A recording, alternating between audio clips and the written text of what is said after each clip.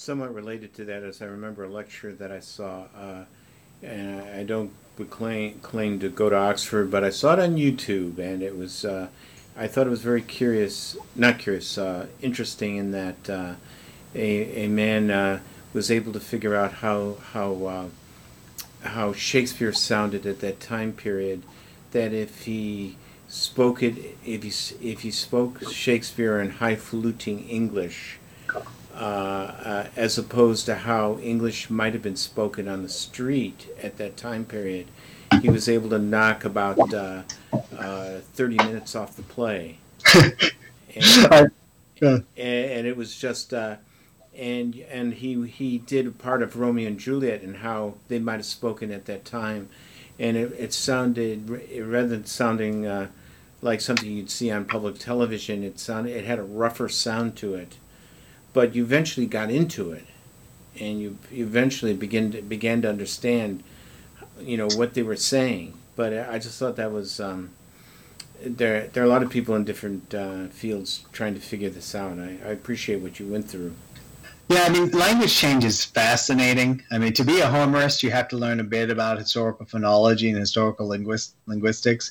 But the people who do those types of reconstructions just spend years really learning how language changes and studying it. And a lot of them also, if they're not professional musicologists, they're also amateur musicologists. They just have an idea about the musicality and the variability of language.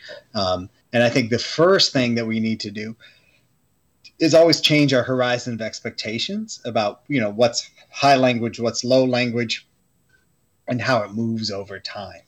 I think that part of what's different about Homer is that it was probably always somewhat elevated speech. And to sort of differentiate, let's say, Homeric speech context from the Shakespearean one, Homeric language seems to be an amalgam dialect, so it's made up of different dialects from all over Greece. Some not like a Frankenstein dialect, but it does take aspects from others.